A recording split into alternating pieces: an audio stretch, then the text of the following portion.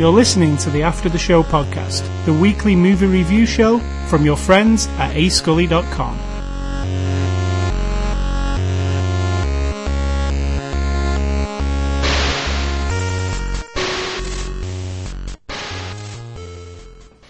Sid Talk.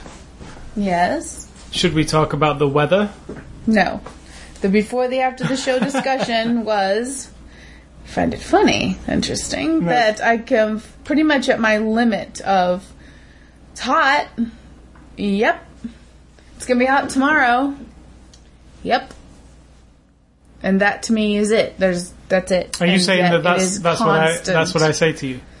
A few times a day, and not just you, so don't take it so personally. Okay, that's not true. If I could record the whole day of events in this house, you would go, oh, right, I do say it. I don't care when you say it. It's the whole world that won't stop saying it. And if you're affected by it, I said, I'm totally for it. And it is a fact that it is hot. End of conversation. Pretty much, right? Unless you're a roofer or a builder or any other profession where you're outside, sports or you're not player. fortunate enough like us to have an air conditioning in your house or your car, or if you do have to, get a bus to go to work every day, and I see people waiting for the bus, and I truly think those people are really affected by it, because standing out there waiting for a bus at 110 degrees. How about you're allergic to the air conditioner, so you can't have it on? I know a couple people like that. Yep. Right. Then That'd they are affected by it, therefore their conversation might be warranted. But most of us don't live the way where we have to spend lots of time outside. So don't send us emails about the weather. You can do whatever you want. We don't care. I'm not telling you not to. I just want to understand it. That's all. Okay, so send Sid Talk emails Explain to me why you like the weather. No, not why you like the weather. No, I mean why you're interested in the temperature. Nope. Why you make it a huge topic of conversation day after day. Okay. If you're not truly affected by it. Everyone else, I give you a pass. And if you're not the weatherman for the local weather station, because you have to know. Oh, I'd be interested to talk to the weatherman. That'd be fascinating. Well, he's a meteorologist, so he's got a vested interest. Exactly. He's affected by the weather. Correct. Some Joe Blow who sits on his butt at home all night, sleeping in his air-conditioned house, and then he walks to his car for 2 seconds, and then walks into work for 2 seconds, for 8 hours, sits in the air conditioning, and then walks to his car, and then walks to his house, and then bellows constantly about the heat, and it's going to be hot next week. It's like, it's just regurgitating a conversation that's floating around that hit him in the head and just keeps flying out of his mouth like everybody else. Okay, so that's the before the show discussion. That is the tail end of it, yeah. It is Monday, July the 9th. I've started I'm now going to say what day this podcast comes out. Just Why? to avoid confusion. Just, it's Who's confused? people who are listening to it. Me, when you say tomorrow's date or whatever. Monday. Exactly. I'm the one that's confused. So what I'm going to say is we record this 2 days generally before it goes up on air, right? What if someone gets it next Friday for the first time? Then they will know on Monday, July the 9th, this podcast appeared on the internet. They'll be under the illusion or delusion And that it was we recorded it 2 days previous. But they don't know that if you say the Monday. So anyway, it's Monday, July the 9th, 2012. And it's this actually is July the 7th. And this is after the show number 231. We're looking at the movie this week, Jeff Who Lives at Home, the Blu-ray edition. It's a 2011 movie. Came out on Blu-ray on the 19th of June. And it's R-rated with no tagline whatsoever from our friends at Paramount. And you are going to give us a synopsis of this movie. A loser guy who still lives with his mother, pretty much unmotivated, do nothing, but with sort of a hippie, rosy-eyed look at the world, sort of mystical and thinking he's seeing signs of things and trying to figure things out. No job, nothing like that. And then his brother is sort of the asshole. He got the car, wants the fancy car, has the wife trying to be upper middle class but can't quite get there. And then the mother, who's just an aging middle-aged woman, little over middle age, at work, alone, kind of maybe wanting some romance. And the loser son sort of injects his tidbits of... It's hidden, but it's still obviously overt throughout the movie's thing of, like, the whole world is connected. everything in the universe is connected. There's nothing coincidental. It's all signs to lead you to your destiny. Would you, so going on to the movie here, would you classify this, what would you classify it as? What kind of movie is it? Is it a comedy? Is it a drama? Is it a... Comedy. So personally, I don't think it's a comedy. I think it's like a hybrid between a drama and a comedy or something. So it's a dramedy. That's a real thing now. Is it? Yeah. That's what it is. Because it's not... Or a comma. Bridesmaids. It's either a dramedy or a comma. Yeah. It's not Bridesmaids or The Hangover. It's more of a... I mean, they've all got something to say. Even Bridesmaids has got something to say, hasn't it? Like, it has an underlying theme on top of... with the comedy layered all over it. This one, I think the theme's more than the comedy, if you get what I'm saying. Yes. So it's the reverse of Bridesmaids. So yeah, it's a small, I would say independent film, but it's not an independent film, is it? It's just a lower budget film. And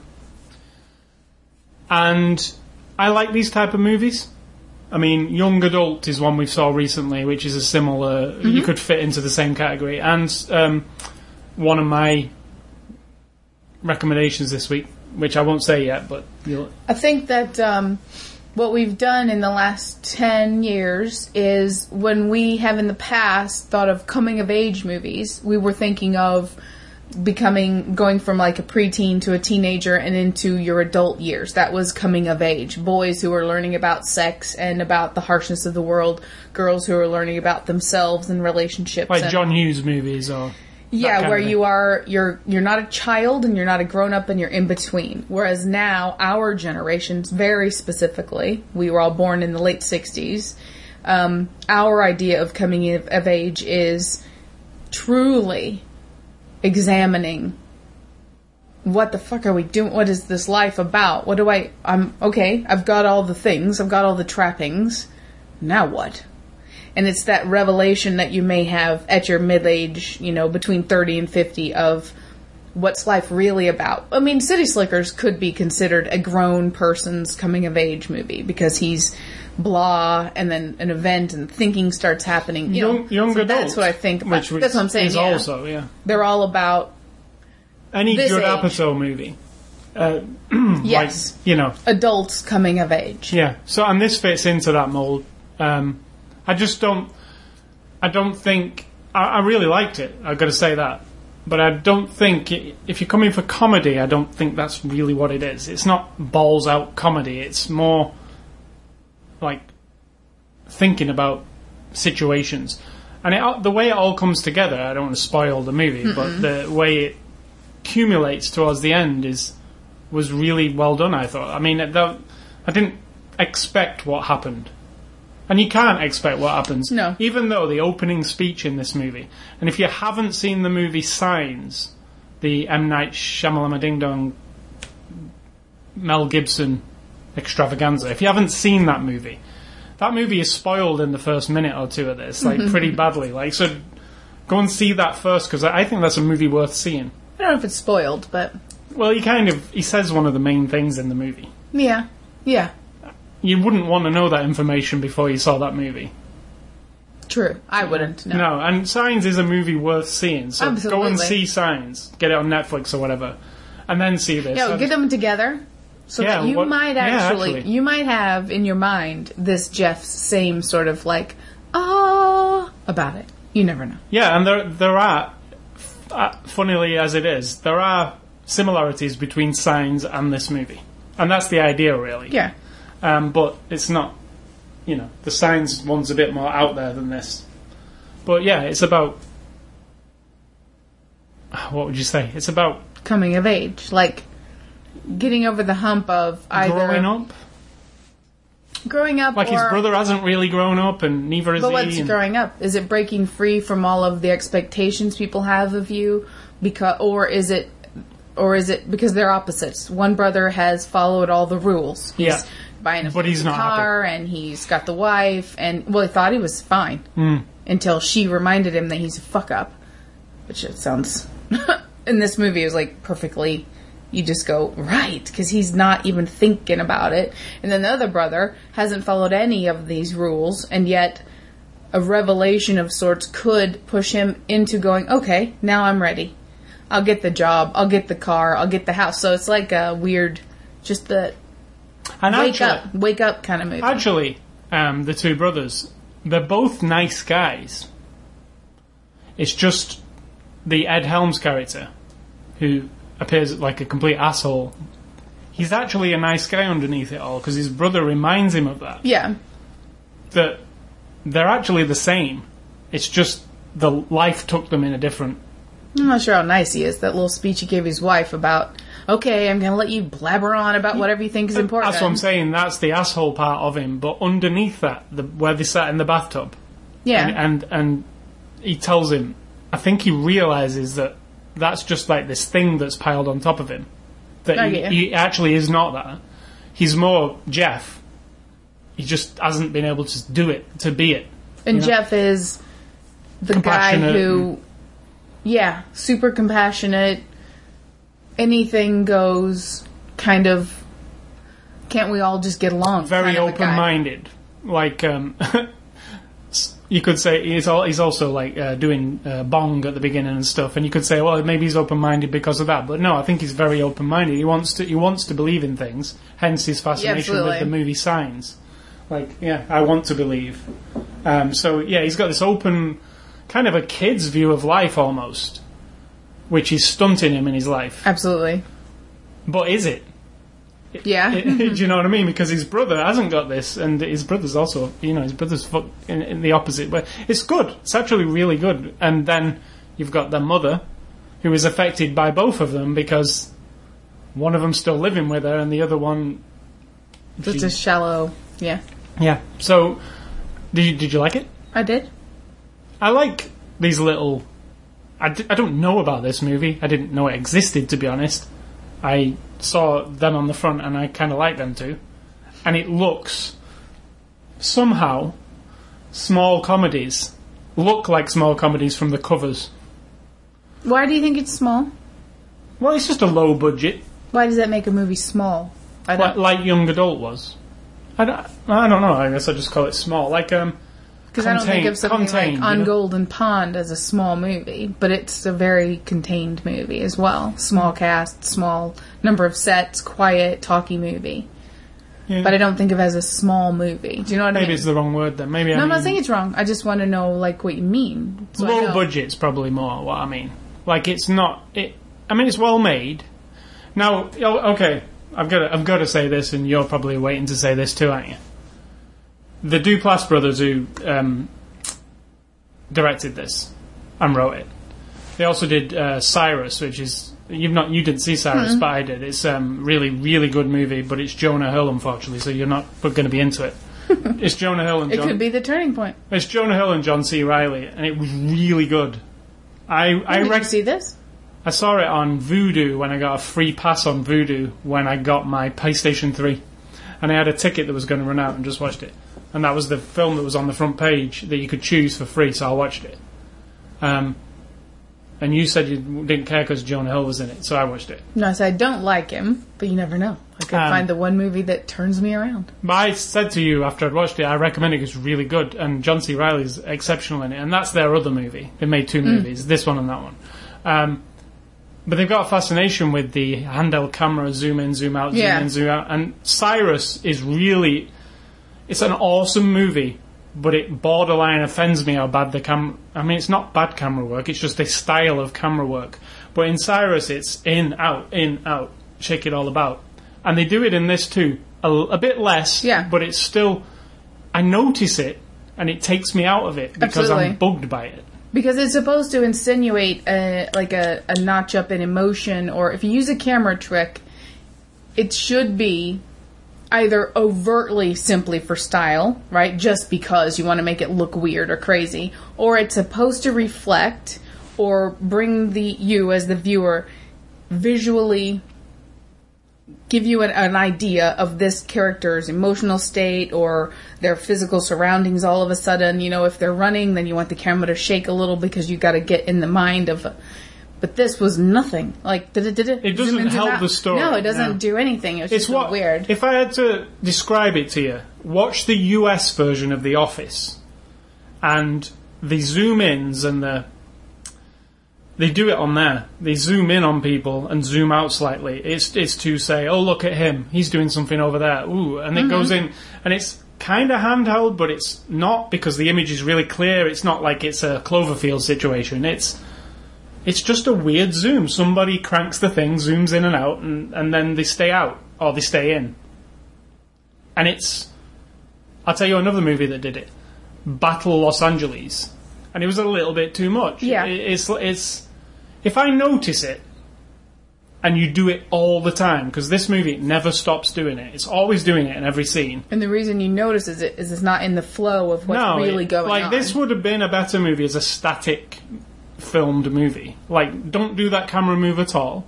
But the movie looks really great, like the actual camera. And what we're talking about, like, if you zoom in on a character really fast and then zoom out a tiny bit, it should be a moment of, like, they've just gotten some bad news. Do it they've once. Just had an emotional thing. Do it once in your whole movie. Well, I mean, there has to be a reason, is what I'm saying. That's you do what it I'm 10 saying. times, but make sure each time it's because of something. Now, Cyrus does it, I would say, if this movie does it 50% of the time, Cyrus does it about 90% of the time. Oh, I didn't even think of it that much. Now, this does it a lot. I noticed it like 7 times. I was counting for a little while and then I dropped off. It happens all the time in this movie. And it happens for no reason. It doesn't emotionalize anything. There's scenes where, the one where he was playing basketball near the beginning, where it just like... Or she's sitting at her desk and it went... Yeah, like in, out, and you're like... Am I supposed... Like, I could understand if something really, like... dangerous was about to happen, like, and you know, like the Bourne Identity or something, where yes, they heighten the sense of or danger. Someone's on the phone and you don't know what's being said on the other end, and it zooms in real fast, and then the person's face drops or raises, then you know, something bad or good just was told to them. Like, it's a visual thing. And these guys have made 2 very small, as I said before, very low budget comedy/dramas. They're not action movies, they're not dangerous or anything like that. They're character studies. I found The Poofy Chair by one of them as well. That's another movie one of them made. And right, it's a and short. The other one was in it. I don't know. But the 2 main movies they made are these 2.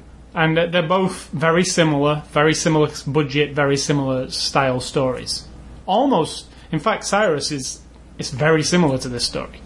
But it's almost like they want to make an action film, or there's an action film inside them. And if they'd made an action film with that camera work, it would probably work. But or is it just in their mind from their... How old are they? I'm not sure.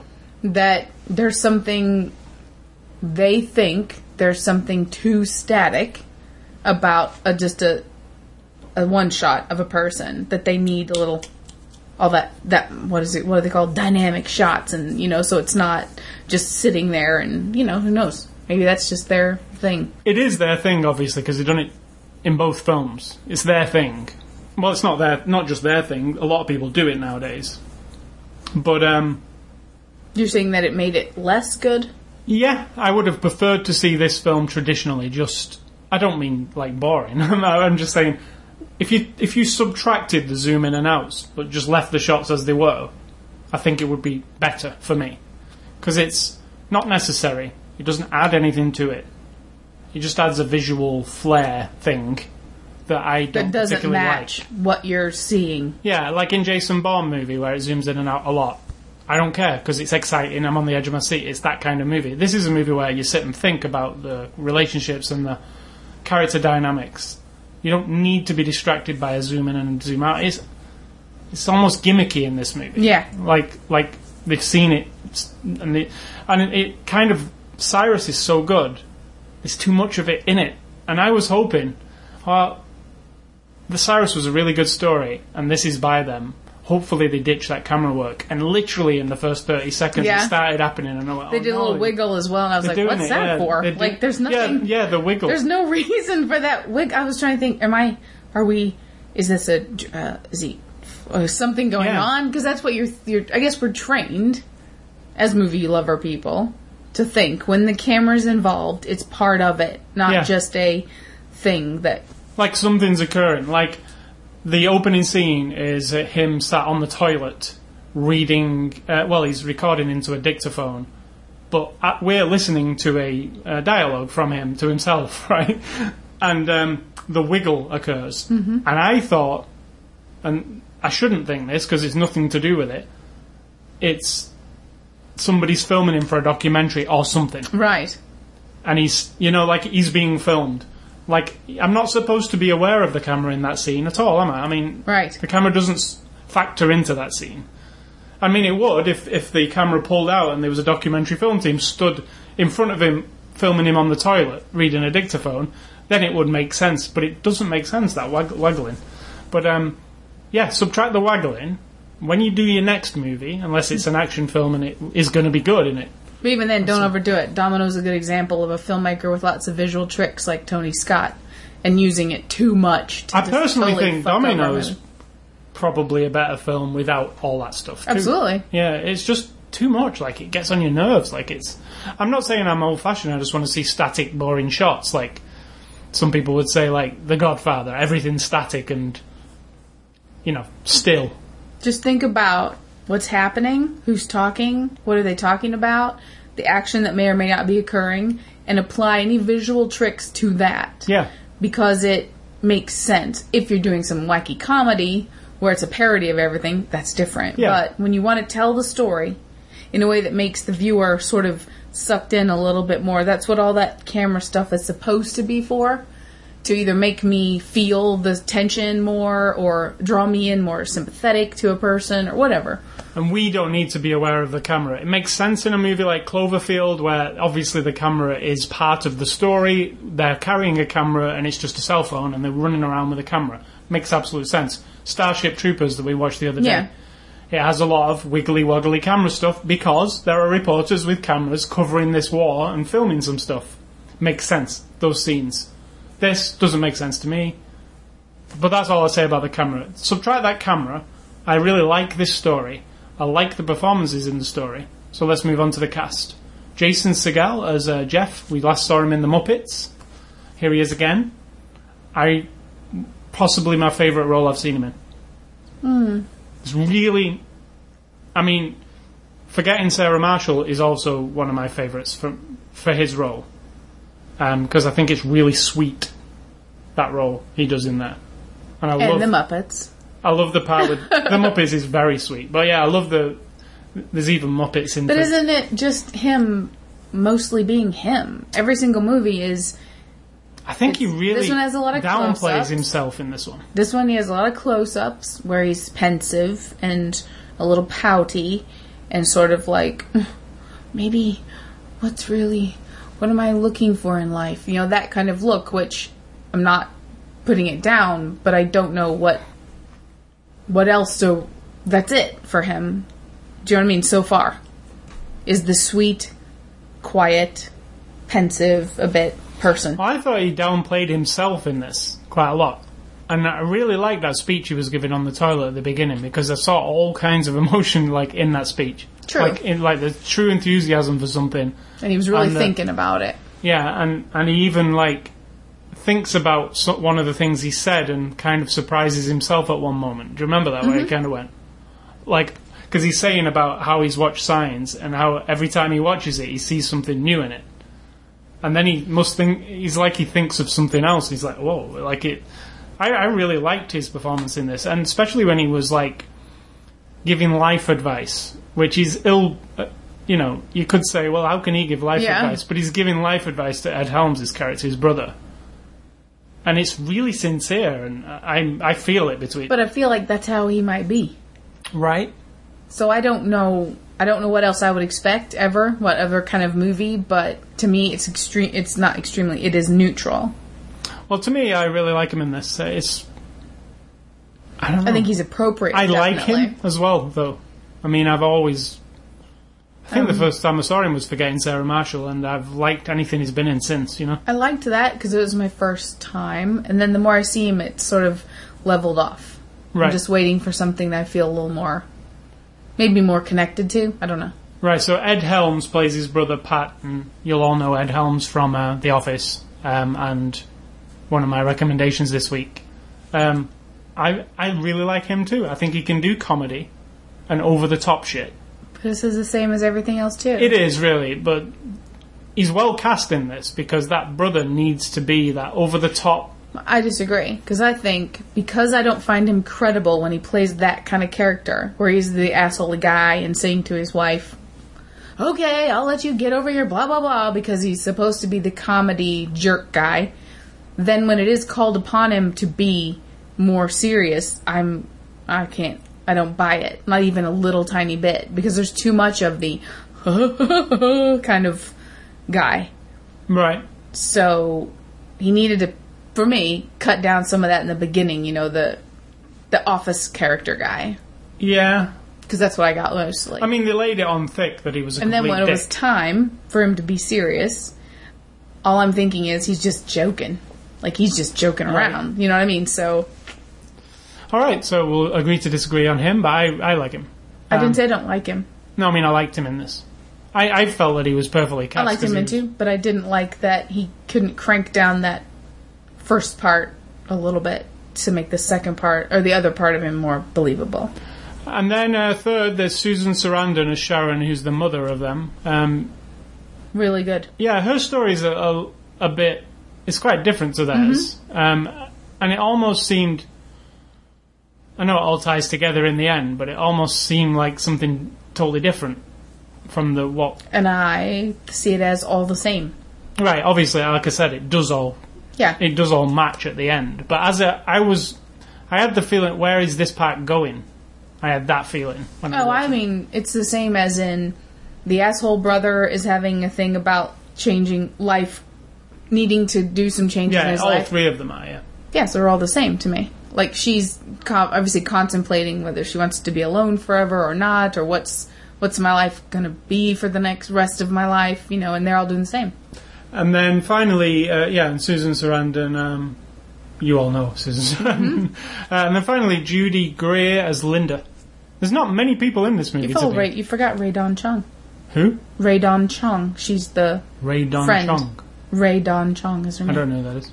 You do. She's the lady. She's Susan Sarandon's office friend. Oh, right. She's barely in it. She has, the main scenes with Susan Sarandon. Yes. Right. It's a very small amount of... just pivotal. All right, then. So who is she? Who is she? She's like Meg in the 80s, remember? She was in a bunch of movies. She was in Commando. I'm not saying she was in great movies, but she was like the female in Commando with... Arnold. Yes, and seems to me she was one of those devil movies with somebody where she was like, I don't know how to describe it, like a New Orleans kind of, maybe that was that other young lady, I don't know, but that's where we would have seen her more from, and she's on a lot of TV shows too. Right, and she was fine. Yeah, really good, I thought. And Judy Greer plays Ed Helms' wife, Linda. And she's not in it at all either. No, but the scene where she's trying to explain to him that you don't fucking listen to me was as if she was telling her own husband. Yeah. I mean, it was 100% like, you're not listening to me. It's not about that. It's about what I'm saying to you. And she was exactly right. And that's why I thought Ed Helms' replies back was very realistic. Our man and a woman misunderstand each other. Yeah, I felt she was very clear, and he was just not. Yeah, well, that's how it works, right? So I like that scene. It was obviously wrote from real life people who've had absolutely. That. Yeah. So yeah, the cast in general is really good, I think. And it's a I hate to say smaller all the time, but it's a smaller movie. Not everybody will. But isn't really? It's just a movie, isn't it? Not everybody will. I mean, it's just a movie, Yeah, not every... the kind of person who goes to see 21 Jump Street and Superbad and Bridesmaids and Hangover. I don't know if this is their movie. It's more like my movie. Do you get what I'm saying? I class it right in the same category as Bridesmaids. Oh, I don't. I don't at all. Bridesmaids is way wacky. Yeah, I'm not saying it's the same kind of movie. It's the same size, if we're measuring by size. Oh, I'm not talking about the size. I'm talking about, the... hilarity factor of it. This isn't a hilarious movie. In fact, it's less hilarious, It's more deep and... So how do 21 Jump Street and Bridesmaids compare? I was just talking about the kind of people who go and see those kind of movies, like 21 Jump Street's a crazy comedy with Jonah Hill, and Bridesmaids is a female crazy comedy with a whole female cast, and The Hangover's a crazy Ed Helms, Stephanopoulos. They all stick together, those kind of movies. Like crazy, over-the-top kind of raunchy comedy. This is not that. It's not raunchy. It's not... I said to you at the end, it's R-rated. The only reason I think there's some swearing and a bit of drug use. But apart from that... I think that's why. If there was a TV version, it took those bits out, it wouldn't hurt the movie, actually, because you'd get the deal. You don't need to show him doing a bong, really. You just show him in the basement watching TV. It doesn't... You can make it clear. Yeah. Yeah. Yeah, so, I was kind of like, I can understand why it's R-rated, but it's not that bad. As in terms of, it's not somebody swearing all the time. In fact, the swear words are used quite sparingly. No nudity, no sex. So, directed by the Duplass brothers, who I said directed Cyrus. You should just see Cyrus as a companion piece to this film. I should recommend it this week. Right. Because now I think about it, it's so similar, the story. About a stunted people. People who can't get with the, what do you call it? The status quo. Right.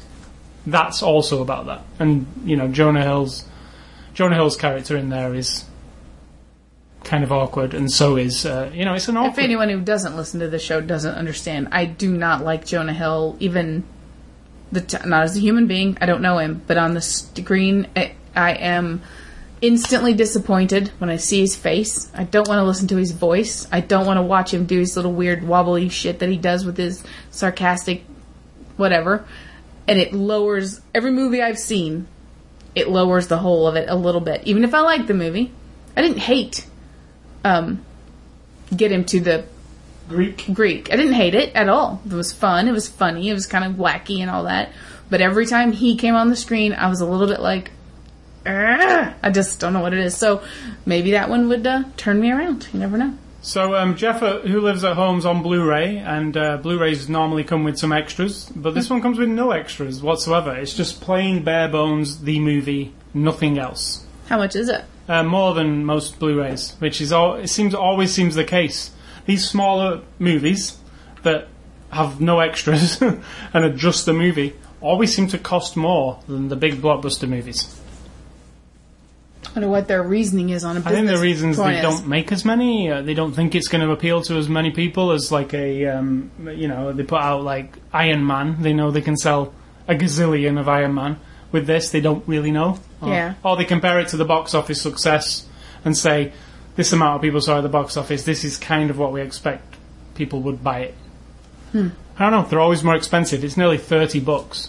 Wow. Which is high, like $28.99. Shiza, if you read my written reviews, you're going to hear about that. Yeah, so, and that happens all the time. The ones that don't have any extras and are just the bare bones movie seem to be the most expensive.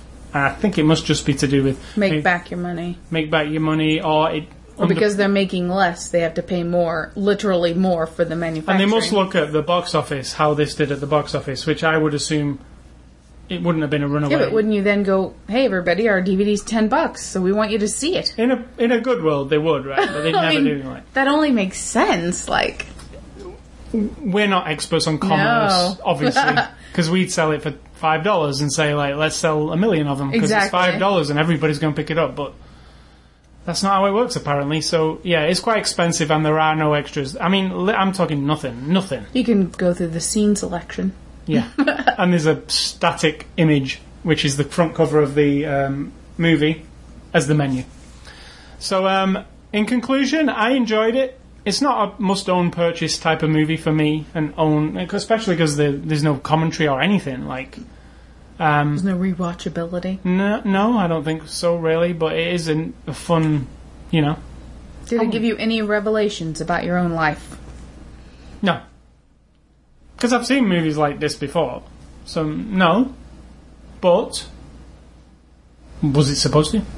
I think that's kind of part of their point, isn't it? To examine, these characters are thinking about their relationships and where they are in life and how they talk to each other and... I think that's part of storytelling, isn't it? Yeah, and it might to some, because it is more a thinky movie than a comedy movie, like I say. There are a couple of comedy-ish things, but I kind of like that about it, because it's more subdued than that, and it's more about the drama. So yeah, I would recommend it, but I would probably recommend more like just stream it or get Signs and this and watch them. It does make a good pair, doesn't it? Because you would see exactly where he's coming from if you watch Signs first. Well, I don't know about that, but at least you know where his head is. About. You know where his head is, because that. Unless you watch Signs and go, what the hell? I don't get what he's talking about, but at least you'll know what movie he's talking about. So thanks to Paramount for the Blu-ray. Want to say next week's Blu-ray review will be the Barbarella, Queen of the Galaxy. I'm excited because I've not seen it for a long time, and they've actually done a restoration on it. So Barbarella, as you've never seen it before, I guess. You've seen it. Mm-hmm. I've seen it. It's been 20 years, or 25 years probably. I think it's 1968 it was made. So it's quite old. But, this I feel that this might be one of them Blu-rays where, you go, oh yeah, old films look really good on Blu-ray. So I'm excited. Plus, it's a really fun movie. We'll talk about it more next week. So, Barbarella. If you want to enter a contest, you cannot, because I don't have any going at the moment. Weird. But I have one in the pipe. Is it because it's so hot outside? They all just finished on the end of last month, and I've got the new ones for July, and they usually come towards the middle of the month. So keep checking back on the contest page, and you will see some contests soon. Movie game. What's the movie game? Movie game is Movie Memory 1, 2, 3. So can I do 4 movies? No. One person will say to the other, name 3 movies that have fill in the blank. Or do fill in the blank. And there'll be 3 answers. And there should be from your own memory, not from looking it up or anything. And it doesn't have to be movies you've seen, but just that have this, whatever it is. And mine for this week are, we don't have any theme music or anything for this particular game, but mine are 3 movies that have a lone seeker of justice with no magical powers or anything special about him, but he's just the lone, doing right against wrong, really, but with no mystical anything going on. Doing right in a world that's very wrong. Okay. And that could be interpreted all kinds of ways. Falling down. Does that... He's not doing right. I think he is. But he's not. All no, right. doesn't count. What about the Punisher? I've never seen it, so I don't know. He's no powers at all, but he's a vigilante. Does he only kill bad guys? Yeah, only bad guys. You've seen this movie? Yeah. When? Like when it came out? Oh, I thought it was just recent with Mark Wahlberg or whatever. No, Mark Wahlberg was Max Payne movie. Right. Punisher was 10 years ago. More. Okay, that one counts. Let's see. Doing right with no superpowers. Also against what seemed like insurmountable odds. Kick-Ass. No superpowers. Doing the right thing. True. No superpowers. They have lots of mega weird tools and stuff, though. Not really. Kind of out of their... Of course they do. All kinds of weapons and shit. Yeah, but kid starts off as nothing. He just goes out and tells people who are doing shit wrong and gets his ass... It's not really about having mind, but okay. I think that's right. But he's not really a loner. I'm talking about the lone guy who's just maybe doomed, maybe not, but just a loner. Like he's got nothing to lose and nothing to gain even, but he's just gonna try to do right in this really fucked up world that he's in. Hobo with a shotgun. Finally. There's one. Yeah, that's 2. Yes. That's all right. Yeah. I thought I had 3. No, that's the Punisher, Kick-Ass, and that one. Oh, right. I don't know. I don't think Kick-Ass counts. It doesn't? No, because he's not a loner. Right. Really. Falling down doesn't count either. No. Because he's not doing right. Rambo. Is he the original? He's just trying to write his own thing, right? Because they're picking on him. He's not trying to make the world better. Oh, it has to be the world better. Well, you know what I'm saying. He's trying There's to, a lot of fucked up shit going on. They're all wrong. They're all corrupt and shit, and he's trying to... But they're trying to kill him, he's trying to save himself. Yes. I'm talking about, I guess, a lone person who's trying to do right in the world. You know, like Hobo with Shotgun. He wants the world to be better. Takes it upon himself, as a vigilante, to sort of erase the assholes of the world. Alright, I don't know. Go on. Escape from New York. He's like the lone... against all odds, you know what I mean? Moving himself forward. He's like the symbol of the lone, you know? What was my other one? I had another one. Well, I mean, that makes 3, but... Yeah, we win. Oh, your batteries have gone on your mouse, haven't they? No, not at all. It just doesn't always show up in that, unfortunately. I win, then. Well, we'll see. What was number 3? Alright, so... Oh, are we looking? I'm looking to see what my other one was. Okay, Book of Eli. Yep, Book of Eli. Yeah, that was a good one. Where he's just a man, no special anything. Once you see the end scene, you kind of understand exactly what he's all about. So, movie recommendations for this week. I am going with, based on this movie, number 1, Punch Drunk Love with Adam Sandler. Why? P.T. Anderson movie. This had a lot of the vibe of it for me at the beginning, and it was mainly down to the score that this movie has and how it's presented when the drama is being unfolded. Lots of like drum beats that just real minimal, delicate, just Punch Drunk Love. And then that sort of like and it kind of sets the whole emotional tone for the movie. And Punch Drunk Love is kind of like a musical piece with actors over the top of it. If you listen, well, it's like an art because it even has paintings in the intermission parts, but it has this building kind of rhythmic score that is different the entire time, but it swells and ebbs with the people. So that's what I was saying it compared to. And the other ones, because Ed Helms is in it, and we saw it recently, Cedar Rapids, which is another similar... If you like Jeff Who Lives at Home, go and see Cedar Rapids. They kind of fit together for me. Like, you know, it's the kind of... Where are they going to go see it? On Blu-ray. In their living room? Yeah. I mean, similar type of... If you like one, you'd probably like the other. Middle-aging, yeah, finding something about life. And Ed Helms pretty much plays almost the same guy in both, really. Every time. Yeah. I mean, are you not seeing that as you go through his career? He's the same. Well, maybe we will see a big breakout performance where he's something completely different. His potential to be serious, but I think his sarcasm just will going to leak out every single time. And mine these are movies about a little bit of mysticism added into relationships. So, The Butcher's Wife, which I forget most of it, but it was about sort of like, do you believe in love and the magic of love and fate and destiny and all that kind of stuff. Not a great movie, but I really liked it back in the day. And Witches of Eastwick. Again, maybe a little bit of mysticism going on in there, maybe a dude who's just... I saw The Witches of Eastwick in the cinema and absolutely hated it. Like, hated it. Like, I think I saw it on VHS. Came out of the cinema and I was like, what the hell? I just hated that movie, right? It was a weird thing. I just hated it. I don't know what it was. I don't know. It was weird. Weird for me, right? And then a bit later on in life, I watched it. I was like, it was on TV. And I watched it. As we do. Here's what I can explain to some people. If you're like us, there are times in your life when you've got HBO, and maybe that's your only choice of movie channels. You got no rentals, you got nothing, you got HBO. And what you'll do is a movie comes on, dun da da da, HBO's feature presentation, and then you see it's Witches of Eastwick, and you're like, fuck. Oh, well. That's what I did. I'll sit through this, because maybe something will be on later. And that's what I did, and I went, oh, oh god, I hated that movie. And then it was on, and I was half paying attention.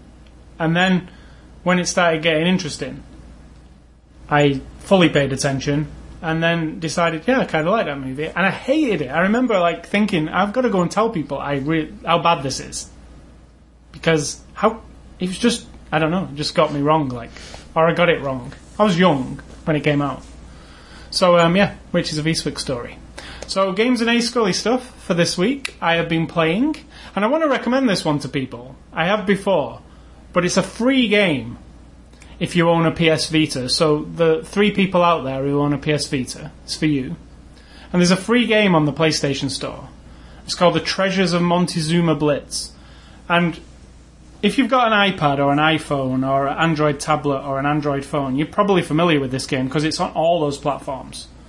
And it's one of those freemium games on those platforms where you have to pay to play it kind of thing. But on the Vita, it's completely free. And they've just patched it this week, and this is why I mention it again. And the patch has changed the game completely. It's just loads more fun now. It's like they changed the mechanics of the game. It's a match 3 game. It's nothing complicated. You match the colours. You see me playing it. I play it every day. You match the colours. You've got a minute to match as many colours as you can. Diamond Dash. It's like that. Exactly like that. Oh, right, yeah.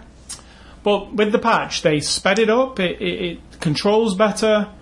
The scoring system is better. You get higher scores now. Things unlock quicker.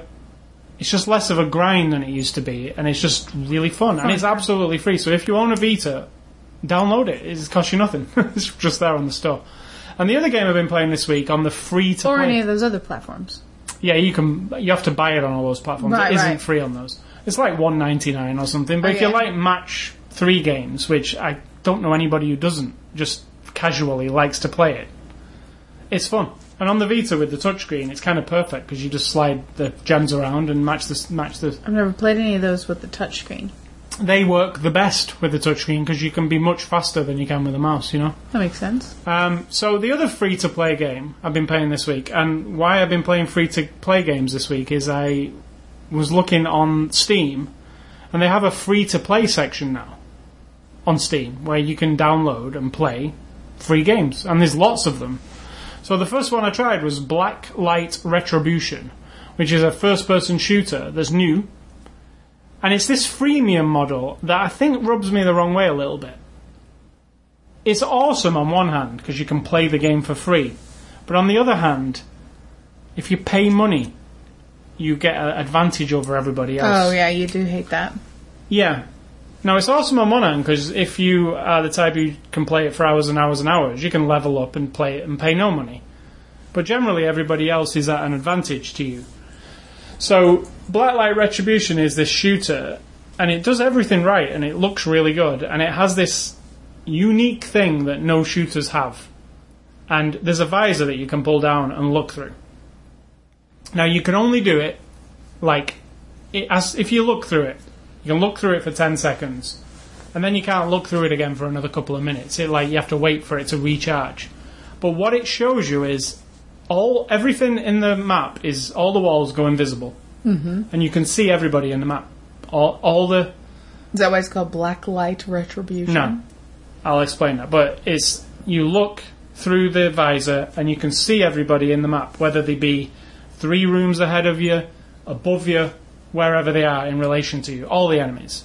So what this does is camping cannot be done, and camping is the act of just sitting in one place waiting for people to walk past and shooting them.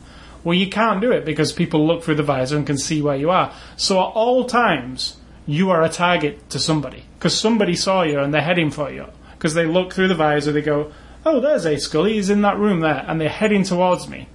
I know where everybody is because I probably just had a look. So I might know somebody's coming.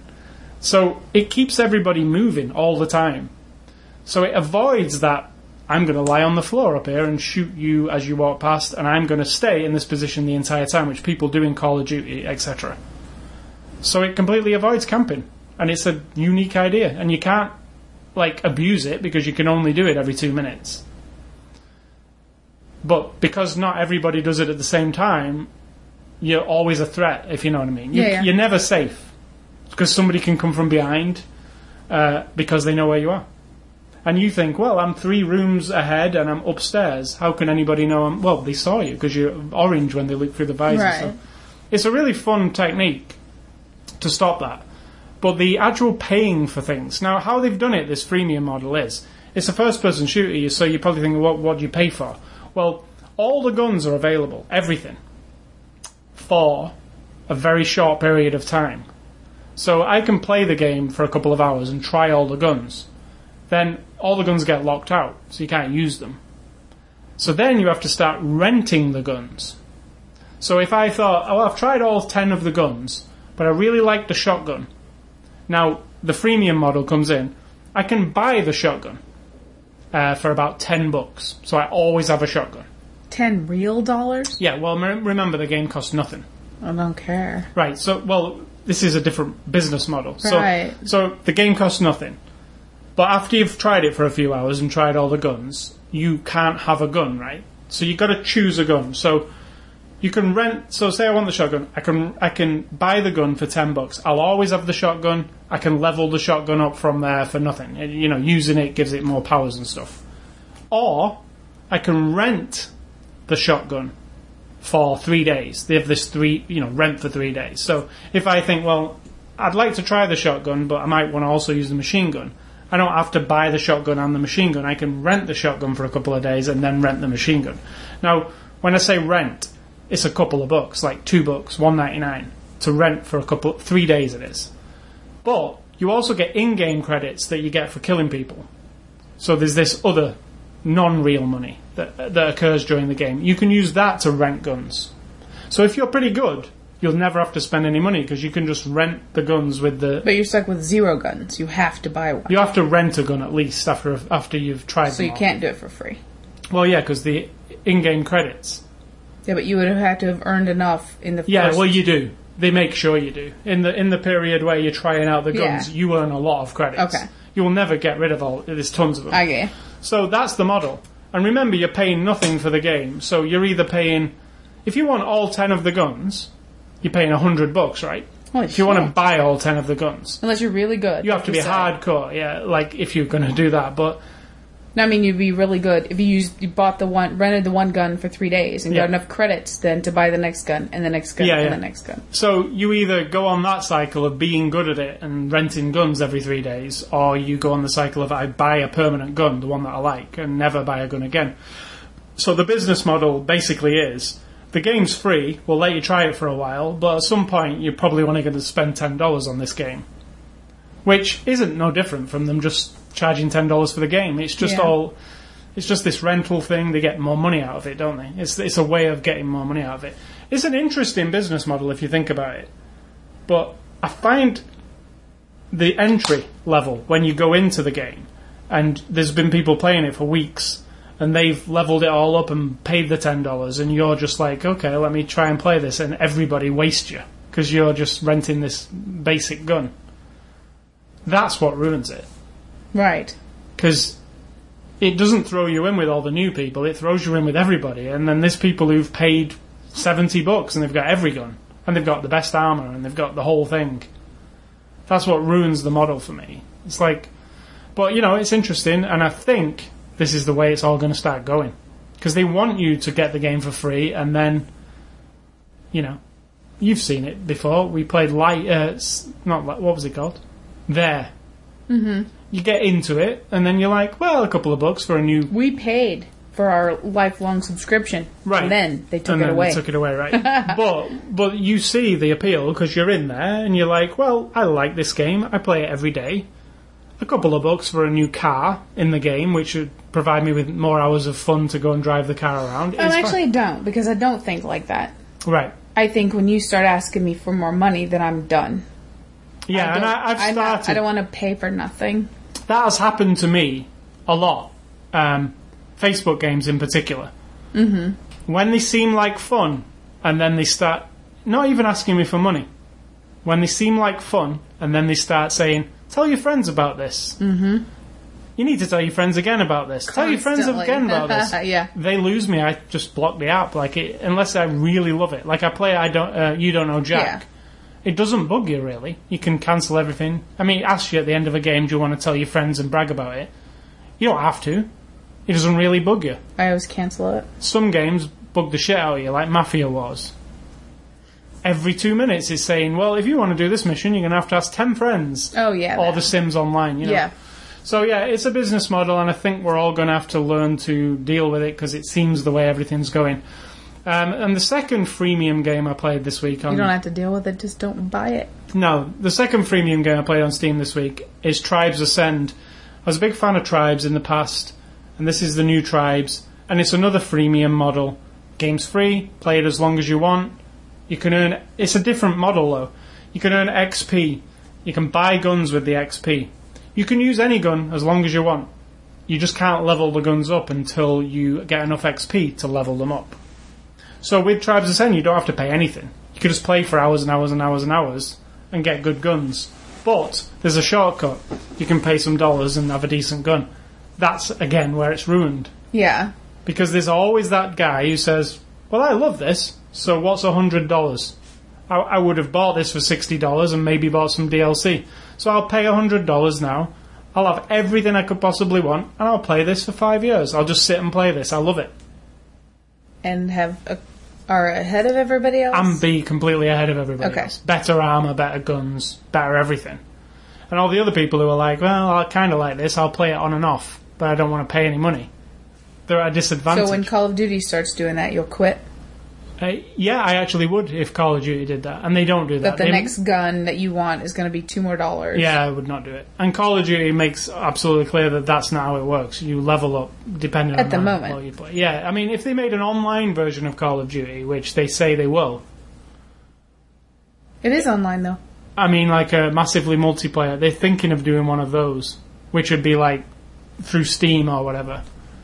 And that would work like that, but I wouldn't play it. So we also watched, and this is why you mentioned this earlier, Hobo with a Shotgun this week on Blu-ray. Just a quick... I loved it. I love those kind of... It's a pretty crazy movie. Not for everybody. No. But it tickled something in me that I kind of like. I don't know. What did you think? It's like I've grown up, no offense, but I did used to love blood, guts, and gore, and I got it, and it's gooey, and it's fake, and it's plastic, and whatnot. And then as I was growing up, through my aging years, I'm 44, almost 45, 44 and a half actually now, then I think about what you're seeing in these movies. This is what you call it, grindhouse. That's what it is. It is meant to be over-the-top exploitation, and what you're seeing is a representation of horrific suffering that whether you can just ignore it or you don't see it, I don't get anymore, because that's what it is. And for no reason. You're trying to depict the bad guy as the ultra bad guy. Well, there are lots of ways to do that without making it so that you're actually soaking into your eyes, into your brain, this horrific, terrible things, painful things doing to another human's body. Whether it's fake or not, it doesn't matter. So I have to analyze every movie. I enjoy the concept. It's kind of cheeky and kind of flippant, and it's got a good look about it. And the overall concept, I like, vigilante with a shotgun, trying to bring down the horrible, trying to make the world a better place. It's just that it's really super childish to want it to be so extreme and have that image in your head of, we're talking about like smashing someone's foot with a big sledgehammer and everybody laughing about it, and it's just it's horrific, and that's the idea. But in terms of entertainment, I think it is a waste. I like how horrendous it is because it's like almost like punk rock filmmaking. It's like, fuck what other people are doing. We're going to go really hard, and it is really hard. Like it's not. There's some people couldn't even stomach it, right? And some of the scenes, there's peril, children in peril. Let's say there's really extreme scenes, but it's all done super tongue in cheek, in my opinion. And it reminds me of like the early films of Peter Jackson, like Dead Alive, where it's done with like a nod to the camera and a, cheeky kind of way. It doesn't subtract what you're putting in your brain. It doesn't. And that you're desensitizing yourself to the image or the idea of someone suffering horrifically for your entertainment. I personally loved it. I just loved it in the way I love all the Grindhouse flicks. I thought it fit perfectly with them. The Blu-ray's really good. The extras on it are amazing. Extras. Yeah, it's not like today's movie. It's full of extras. I'm talking like making ofs. If you're a fan of the movie, and if you're a fan of the movie, you probably already bought it because it's probably never heard of it unless you're a fan of it. It's that kind of movie, isn't it? The one that finds its fans, like the director said, and they're the people who love it. Let's tell them where it came from. Canada. No, I mean, where did this movie come from? Originally? Oh, from Grindhouse, the Robert Rodriguez, Quentin Tarantino movie from 2007. It was there were fake trailers during the Grindhouse feature, if you saw the full feature. And the fake trailers in between the two movies, one of them was the Hobo with the Shotgun trailer, which was actually a contest which they did just before the movie came out for amateur filmmakers to make a fake Grindhouse trailer for a film that didn't exist yeah. that they thought fit with the theme. And this was the winner of that trailer contest. It wasn't intended to become a movie, but along the line somebody decided. It became a movie. Yeah. And the same with Machete was the other movie that got made from the trailers, but that was a professional thing. That was Robert Rodriguez. So it is in the Grindhouse universe because it exists in the Grindhouse movie. So if you want a good Grindhouse night at the movies, you could get the Grindhouse full feature experience with Planet Terror and Death Proof, and then you could follow it with Hobo with a Shotgun and Machete. So that's a whole Grindhouse, the whole thing, isn't it? And they're going to be doing Machete 2, and the other one's been talked about as well. The weird head on a plate one, whatever that was. I can't remember, something about Thanksgiving. Yeah, like the turkey or something. Some weird, the one that Edgar Wright did the trailer for. So yeah, Hobo with a Shotgun. I recommend it. To whom though? It has to be very to people who liked Grindhouse. Don't be to people who liked Grindhouse. Don't. If your teenager says we're going to watch Hobo with a shotgun, watch it with them or watch it first. These aren't images that you want your 17, 16, 15-year-old sons to be in the bedroom going, look at that! You fucking bashed him with a bat with razor blades on it. I mean, it's insanely idiotic to me that that's entertaining. But I can subtract certain things, kind of. It's just not for everyone. If you're over 40 and you have no compassion in you whatsoever and no heart or soul, you might enjoy this I did enjoy it a lot, and I'm glad I got it. So, and the other thing I played this week on the Xbox 360 is the Resident Evil 6 demo. It's a short demo. I didn't like the demo at all, actually, and I love Resident Evil. Hopefully, the final game is not representative of this demo, because this demo is not Resident Evil to me. It's like they subtracted all the horror of Resident Evil and made this fast-moving action game that doesn't actually control very well. Now, I just played the 3DS version of Resident Evil, the new Resident Evil Revelations, which is fantastic. It's just like going back to the old Resident Evil, but a brand new game in that same style. This Resident Evil 6, unfortunately, it's not that. It's like a shooter. It's like they're not even. But you like shooters. Yeah, but I want Resident Evil in my Resident Evil. But so, if it wasn't a Resident Evil franchise, what would you think of it then? It'd probably be alright. Because I don't have any preconceived... So the game itself isn't bad, you just don't like the way they did it. The demo is bad to me, and I'm a Resident Evil fan. No, but it's not bad if it wasn't Resident Evil. No. So it's not bad. No. You're just putting your expectations on it. I just played that 3DS game, and that was exceptionally good. It was like... I thought that was the way Resident Evil was going to be from now on, that 3DS game. Because it was an exceptionally good, brand new story in Resident Evil. And this is not really... Anything they've learned there, they're not doing here. They're doing something different.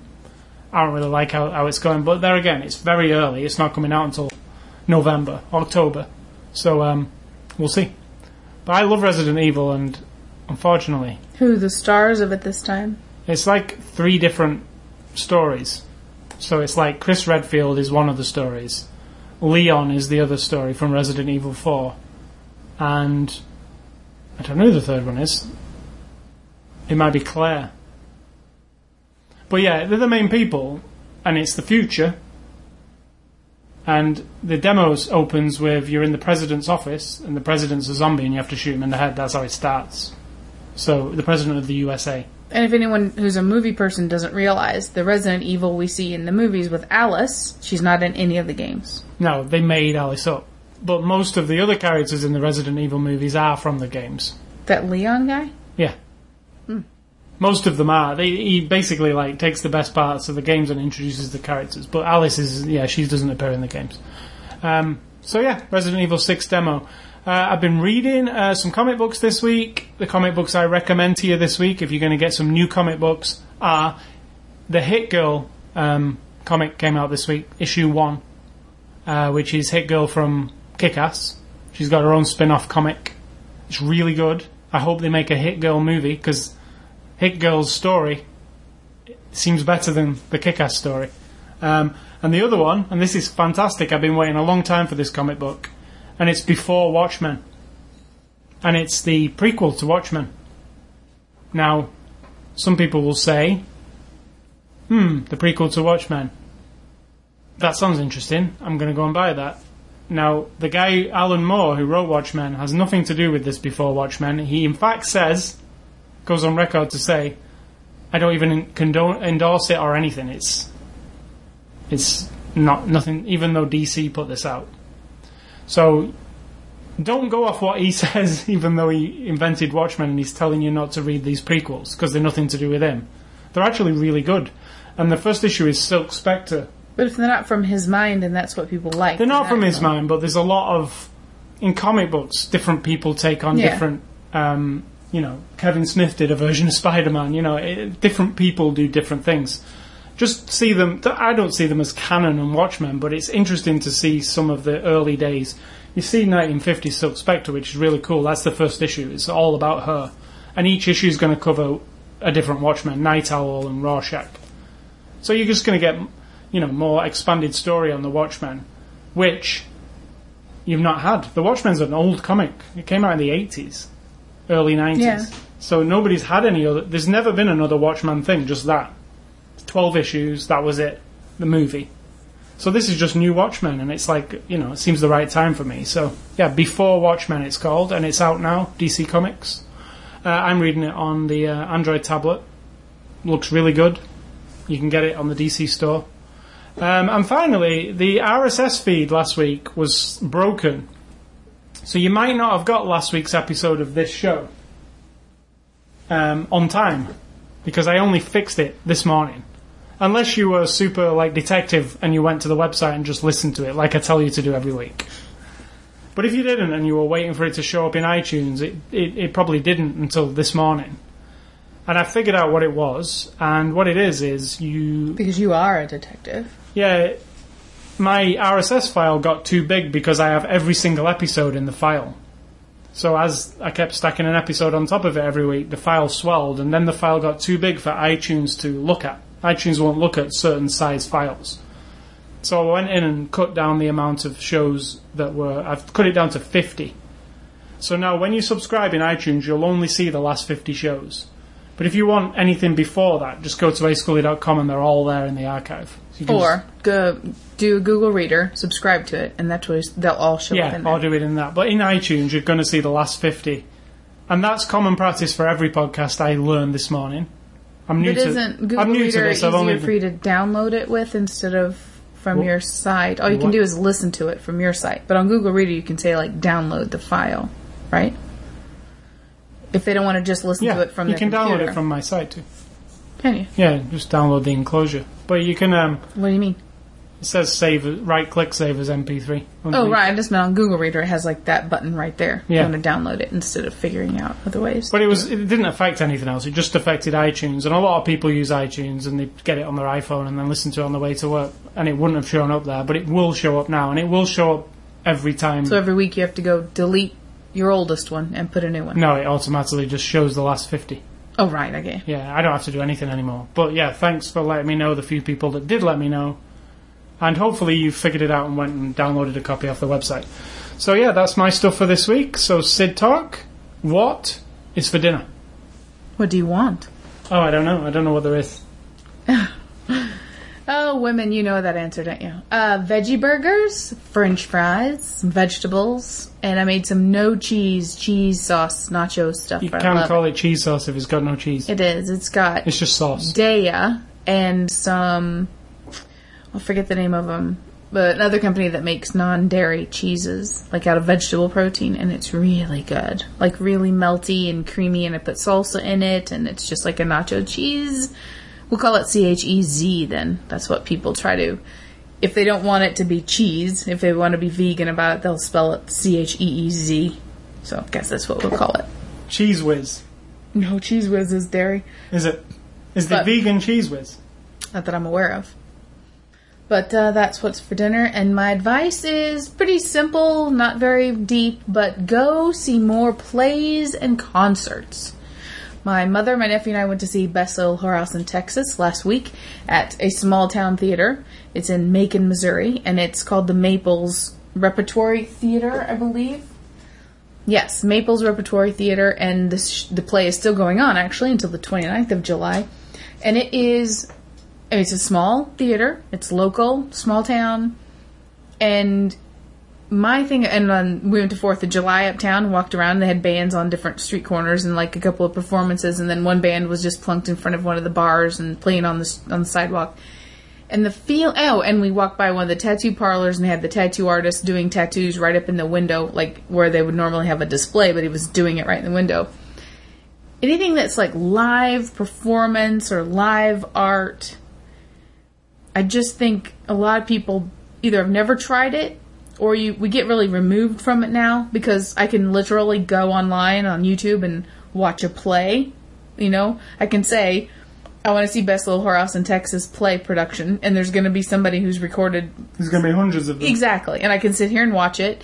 And while that is almost as satisfying, because it's just people doing their play, and there's something about being in the room with people who, 2 minutes ago were backstage, so like rubbing their hands together and primping their hair and like taking deep breaths and going, okay, like this is it, and knowing that they're not supposed to make any mistakes, and whatever happens, you just keep going and all that kind of stuff. And with concerts and live music, there's a connection you have with people playing their live music. And the other day it was 107 degrees. So when those band members are standing there, and they've got big long extension cords from inside the restaurant with cheap little box fans blowing on them, blowing hot air on them, and they're close to where they're frying up a bunch of hot food, and they're just standing there, sweat dripping off their faces, playing their guitars. Can they complain about the weather? What do you mean? I'm just... All right. I just think they're really... yes, they're getting paid, but there's something really like... I don't know. They really mean it. If they're standing right in front of you, that's them. Like they can make a mistake and make a fool out of themselves. They can hear you booing or talking about them. They're going to hear it if people go, "What a load of shit!" I mean, it's right in their face. It's not like listening to somebody's Nobody CD. says that, though. Sure, people do. What a load of shit. Sure, absolutely. When you was at the play, people were shouting, "What a load of shit." Not at the play. I don't think, because it was a small town, so there would have been a lot of people who know the people on stage. But absolutely, when people are playing music on the street side or a little concert, oh yeah, loads of people will say like, "You suck," or "Go home," or "What a load of shit." Like, oh, absolutely. The guy who won the competition to sing the Star Spangled Banner, we couldn't see him because we were up too far, and it was dusk. It was just, the sun was going down, so he was going to sing right before the fireworks display, and to be truthful, he sounded really super nervous and really super shaky and like that. And the people were yelling, "You suck," and "You shouldn't have won," because it was like the local idol competition. Oh. So yeah, people don't have that stop sign. Just because you do and you're polite doesn't mean everyone is. So he's standing there live trying to sing, and people are yelling horrible things at him. Other people are cheering him on, of course. But I think it's a very special thing to, if you're a good audience member, to participate in these kinds of things. I just think it's, we don't want to lose it, you know? Right. We don't want to discourage people from doing these live... Movies aren't the only good kind of storytelling entertainment, I don't think. So, well, no, comic books are good. I mean, things where people are acting out stories. Movies aren't the only good form of that, like, live action thing that you watch. Right. No, that's my advice. That's all a play is. It's just a movie kind of acting out in front of you. What? That's what a play is. How about that's what a movie is. A movie's just you could do it both ways. What I'm saying is plays existed first, so movies are just plays put on film, basically. Yeah, exactly. That's what I'm saying. Plays came first. Obviously. Yeah. So I think that if you have the time or the inclination, every town, every small town almost, at least within 100 miles of you, is going to have some sort of theater group or Unless performance. You live in Africa or the Andes. Do you think anyone who listens to this is in Africa? Why not? I'm just asking. Have you got any statistics of people in Africa? Yes, there are people in Africa who have listened to this. Right. I bet they still have live performance near them. If they're near a place where they can get the internet, they're probably near some place where they can watch someone dancing or playing music or in a play of some kind. Yes. How about Antarctica? Sure, because if you're with a group of people, somebody's going to have a guitar, aren't they? If you're stranded with a bunch of people in Antarctica, in some sort of military or science place, somebody's going to have a guitar, tambourine, a set of drums, or something to where they can play live music for you. How about the most remote place in the world where there is nobody? Isn't that it? Well, then you wouldn't be there either. Well, maybe I'm having a holiday being there. Well, then you're going to come home, and then you'll be mostly of the time at home. You'll have I'm a just chance trying to say that there's not going to be that everywhere. I disagree. All right, so is that it? Yep. That's all that's on my list. All right, so I want to remind you about our websites, ascully.com, sidtalk.com. You can catch us both on Twitter, Facebook, Xbox Live, YouTube, the Zune Marketplace. Is if you've got a Zune, all three of you, you can subscribe there. If you have an iPod, all 20 million of you, you can go to iTunes.com and go on the iTunes Music Store, and you can get this podcast. And we've also got an RSS feed, which is working fully, even if you use iTunes from this date. You can email feedback to me at ascully.com. Don't email Sid Talk. She does not agree with you. Not true. I don't know yet. I may or I may not. But the scary part is I'm willing to tell you. That's the worst part. What does that mean? The worst part about me is that I'm willing to tell someone that I disagree with them. It's terrible. It's possible she will not agree with you. It's possible that I will. If you're a highly intelligent, very well-rounded, reasonable human being, I probably will agree with you. Or not. Yeah, so stay classy, Mr. Jason Segal, Steven Seagal's son. Reckon? Yep. And we'll see you next week. Maybe that's why I'm not that big of a fan. We'll see you next week for our review of Barbarella on Blu-ray. I'm looking forward to that. And I'm going to say, think for yourself. Because if you don't do it, someone will do it for you.